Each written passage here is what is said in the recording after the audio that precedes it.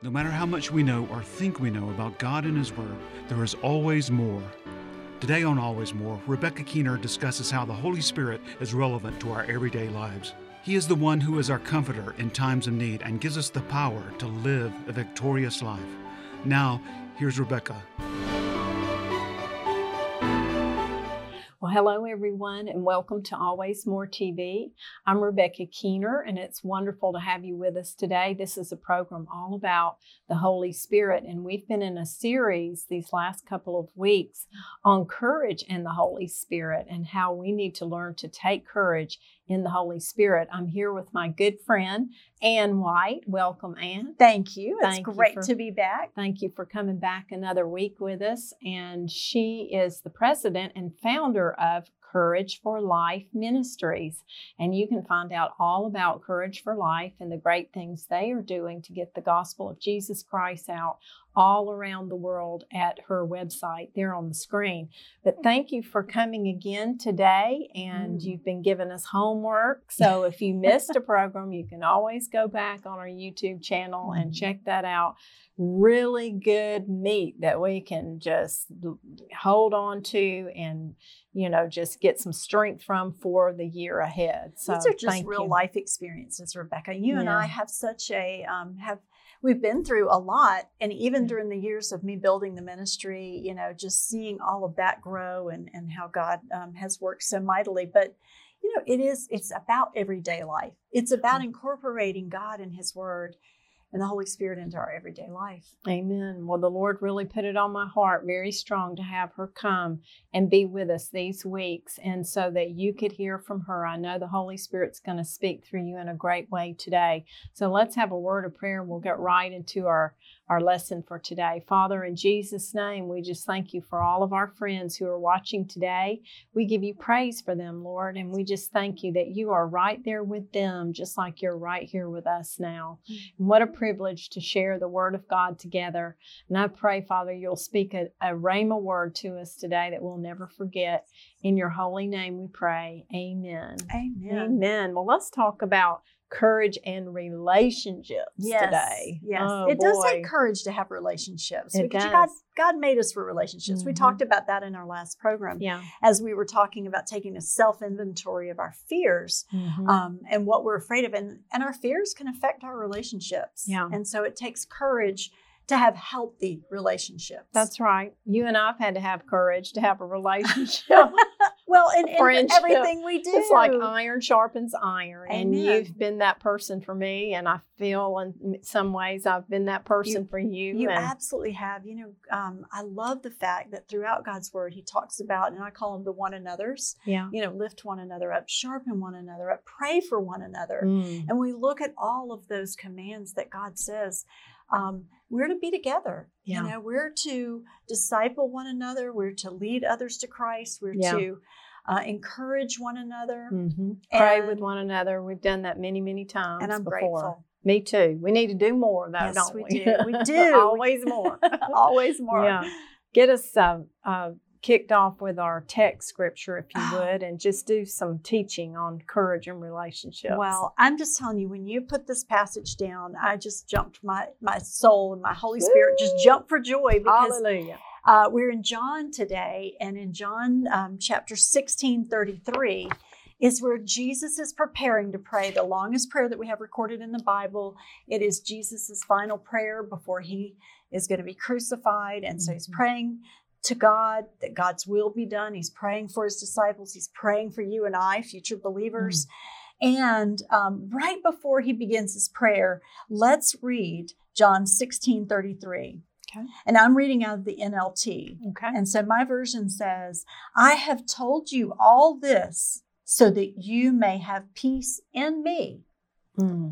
Here on earth, you will have many trials and sorrows, but take heart, because I have overcome the world. Wow. Why don't you read that? And you're reading out of the New King James? New King James. Yeah, it says, these things I have spoken to you, that in me you may have peace. In the world you will have tribulation, but be of good cheer. I have overcome the world. Thank God. Powerful. It is powerful, especially in our day and time. where we need to be encouraged that with God, we can have peace, because in many of our lives, whether we lead a very hectic, busy lifestyle, or whether, what's going on culturally and around us has impacted our job or impacted our family or impacted our friendships. Yeah. We need a place that we can find hope and peace. And we need to be reminded that Jesus came and he told us all of these things. Everything he taught his disciples is what he's saying. This culmination of my teachings, I've given them to you. I'm leaving you with the Holy Spirit, and I'm leaving you with the Word of God when I ascend to heaven, because this is what's going to teach you and lead you into hope and peace. And it does. Powerful. I love that Jesus never sugarcoated following him. He never said, follow me, and it's going to be like candy cane, and we're just going to be in an amusement park, and it's just going to be so awesome, and you're just going to have so much fun. And, he never said, he said, you will have persecution, you will have tribulation, but be of good cheer. For I've overcome the world. He never tried to just, just be a slick salesman to get people to follow him. That's correct. And he even told us, he went through becoming human for us. He became flesh and blood. Wow. Not only so that he could communicate and directly with us and teach us in a way that we could understand.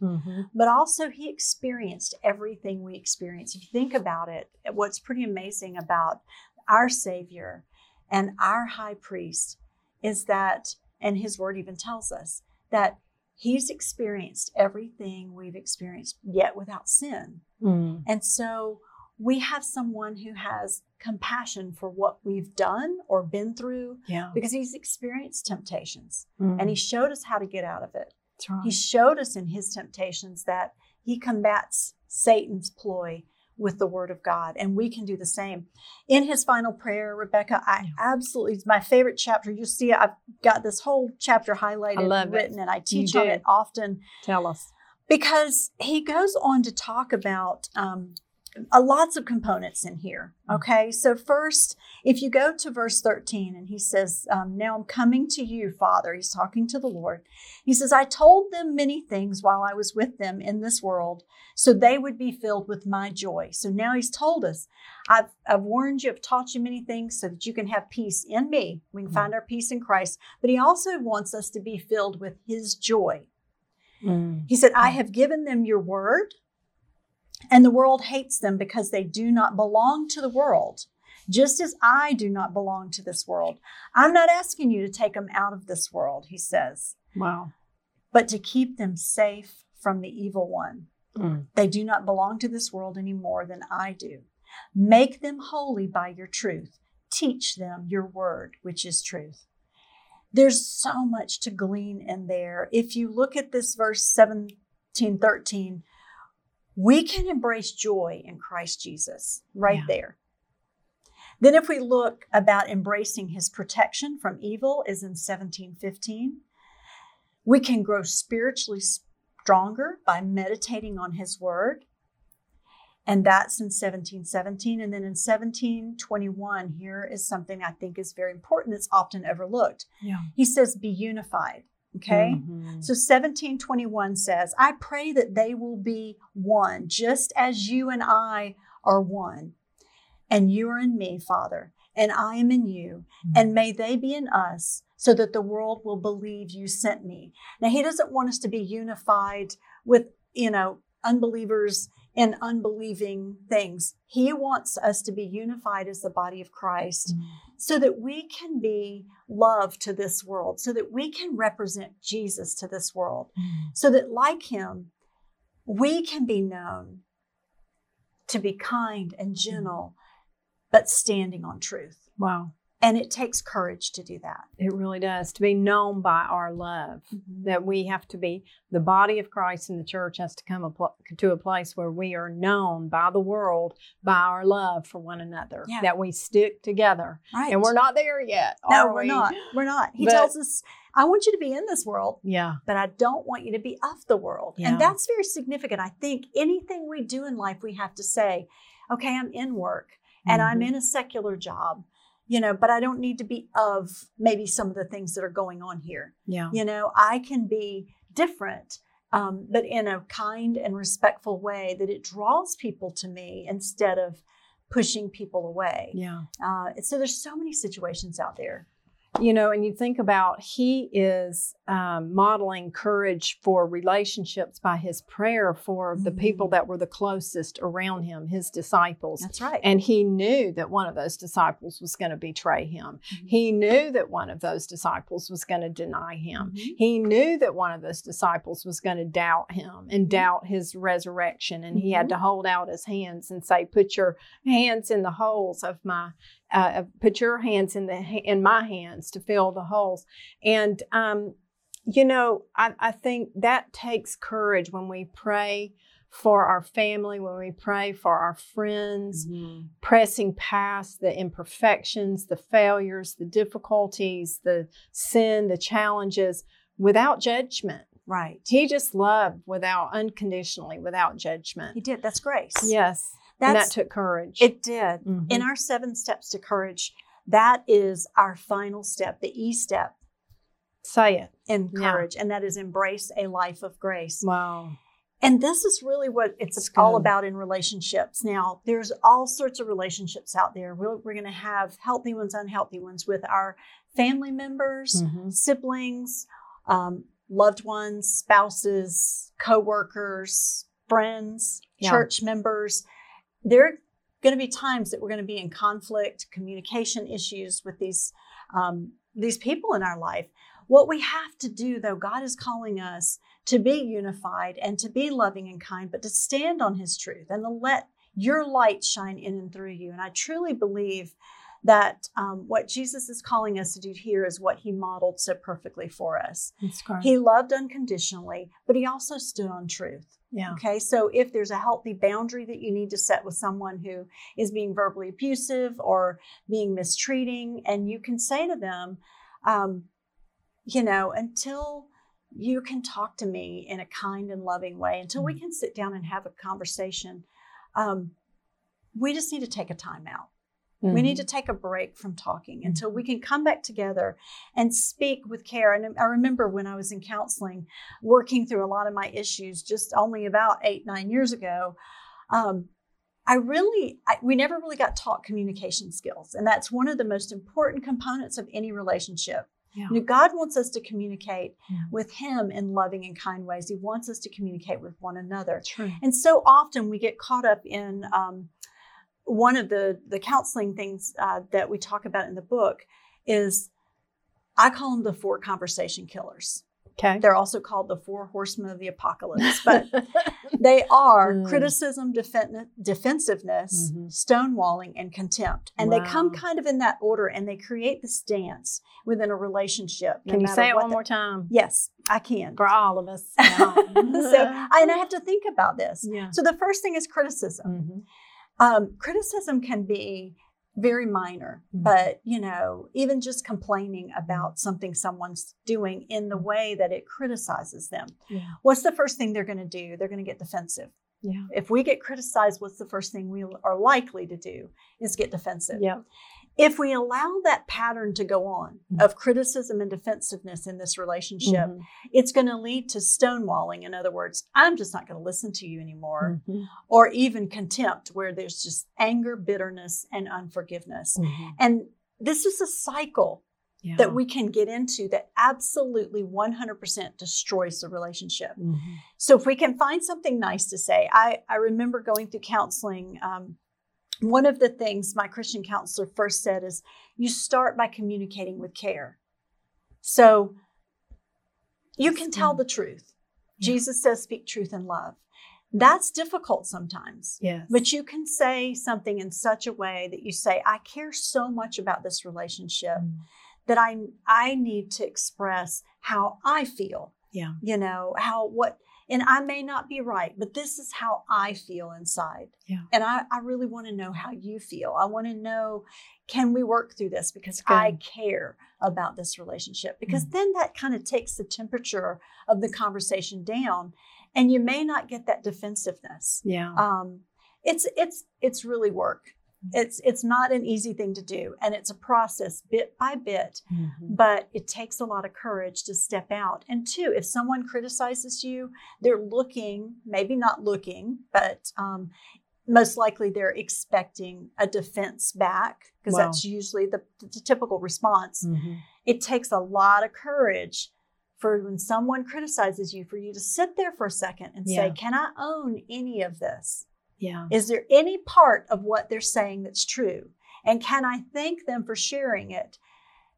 And that I will think about that, because now you're going to completely diffuse that heated cycle that's in. So these are things that I've learned that have really changed my relationships. And as we go and work with at-risk women, we want to help them repair the relationships that have been broken, because most relationships are broken because there's hurt and pain in the past.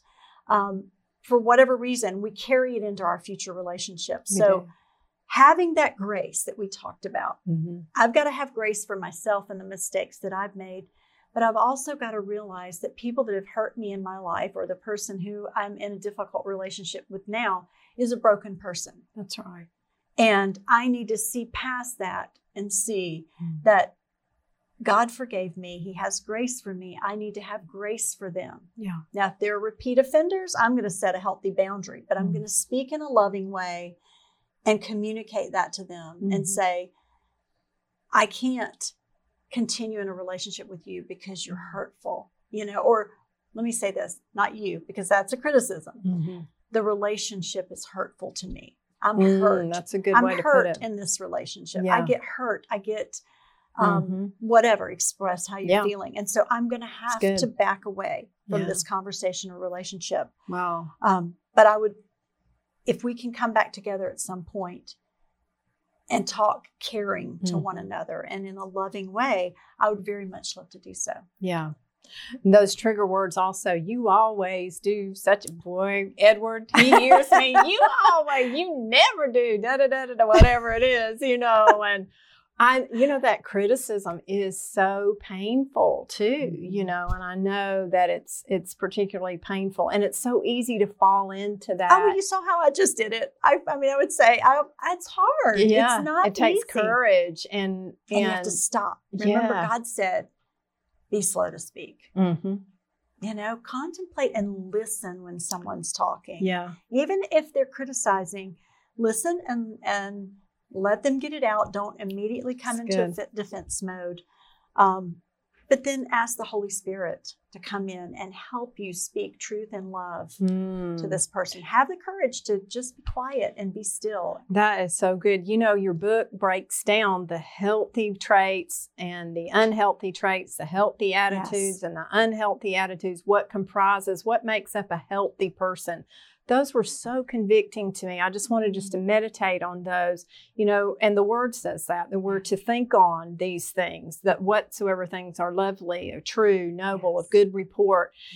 Sometimes we overlook completely the beautiful things about the people God has put in our life because we're focused on that one little nitpicky criticism that we just can't get past, or it could be a big thing, Yes, it could. But talk to us a little bit about those traits, the healthy and the unhealthy. I'm putting you on the spot here. You are, but I think the important thing in here is to look. So I just want to mention this before we talk about the traits specifically.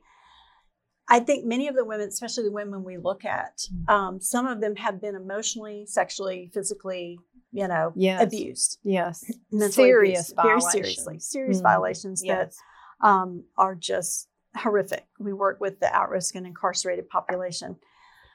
But many of these women that haven't been physically abused didn't really understand how mental and emotional abuse has destroyed them. Okay. So whether it be that constant verbal abuse that comes across, the berating, the telling them they're stupid all the time, that can be so demeaning and then it just filters on. And then they go into their teenage years or their young married years or single years with this hurt and this shame and this self-condemnation that leads them into drugs and all sorts of other things that lands them into these shelters or incarcerated facilities. So what we have to do is we have to help them identify the scars from those relationships. And we're not going to go back and help them say, I'm a victim and live in their victimhood. That's right. You have to identify where the scars are so you can heal them. Yeah. So then you got to move past that and say, okay, I've identified where these scars are. And I've identified that there was someone in my life that really left me with some triggers. And so hurt people.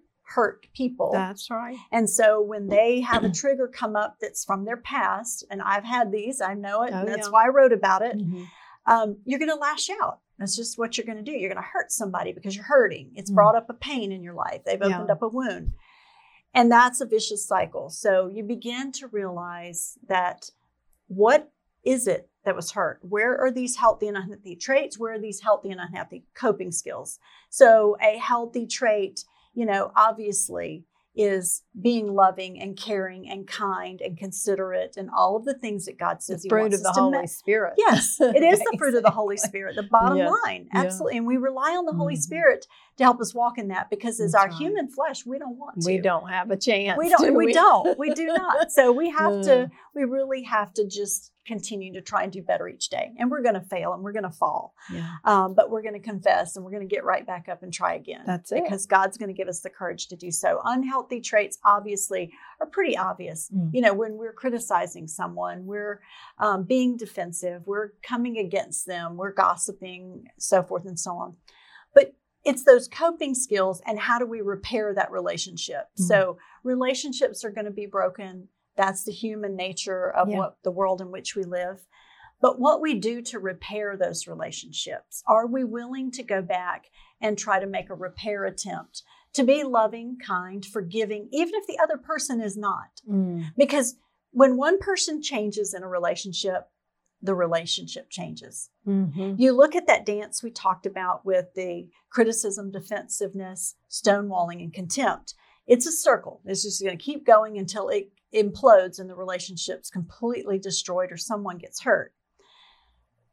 If someone has the courage to come in and change that, they're criticized, they don't defend. They say, okay, I'll think about that. And I don't feel as if I do that. But I just need some time to think about that. And I appreciate you sharing how you truly feel. Yeah, that's good. It stops that portion of the conversation. And that may be very difficult. If someone's screaming at you, you don't want to put up with that. You want to put a healthy boundary in place. A way to cope with that is to say, until you can speak kindly, I'm not going to be able to have a conversation with you. And we're just going to have to put a healthy boundary in place. But there's a way of doing that, and we're not always going to get it right, but there's a way of doing it in a loving and kind way. So it's the response and it's that repair attempt. And how do we do that? And then not carrying that bitterness and unforgiveness around. We're going to destroy ourselves by carrying that around. Sometimes we wear it like a medal, we maybe just developed a mental attitude of victimization.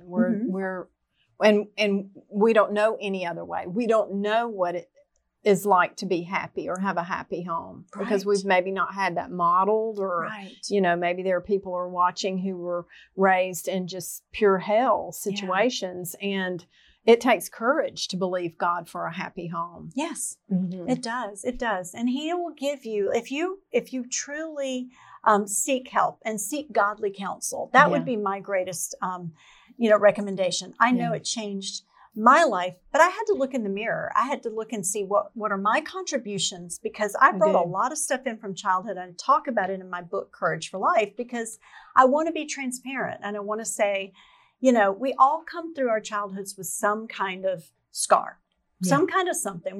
You're not going to live in this life and not have had some kind of injury along the way. Sure. And what you do is you build those scars up. And if allowed to, and some have a lot deeper and a lot bigger scars than others.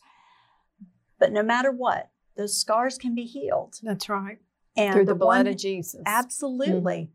And by loving, godly brothers and sisters in Christ who are willing to come alongside you and just encourage you. So true. Where is our time gone? Today is too fast. Hey, you're going to Every give day. us some homework before we go. Yes. So we talked about this. What I want you to do for this coming week is I want you to list the unhealthy relationships you're currently in. Okay. Where's their conflict? Is it at work? Is it at home? Where is it? And then I want you to pray. I want you to sit down and I want you to spend quiet time over this next week every morning. Those names need to be written down. And I want you to write down what the Lord reveals to you as you ask Him to give you practical steps how you can make a repair attempt. It may not work because just like I've always said, it takes 2 to get married and it takes 2 to stay married. That's right. But you can do your part. We can do our part. Yeah. And then we release it to the Lord. And the Lord lets happen what happens. But He will make all things work together for good, even if you don't see that that's going to possibly happen or believe that's going to happen. So That's right. list the names of those relationships that you're in a challenging position with right now, and then pray for them every single day and ask the Lord to give you practical steps of things He wants you to do. And So see good. how He will begin to heal you, whether the relationship gets healed or not. Amen. You know, we could just take that little list and just lay our hands on it and just say, Yes. Holy Spirit, just lead me. Show me. What do I need to do? Give me wisdom, Lord. Give me knowledge. Give me understanding. Help me in this relationship.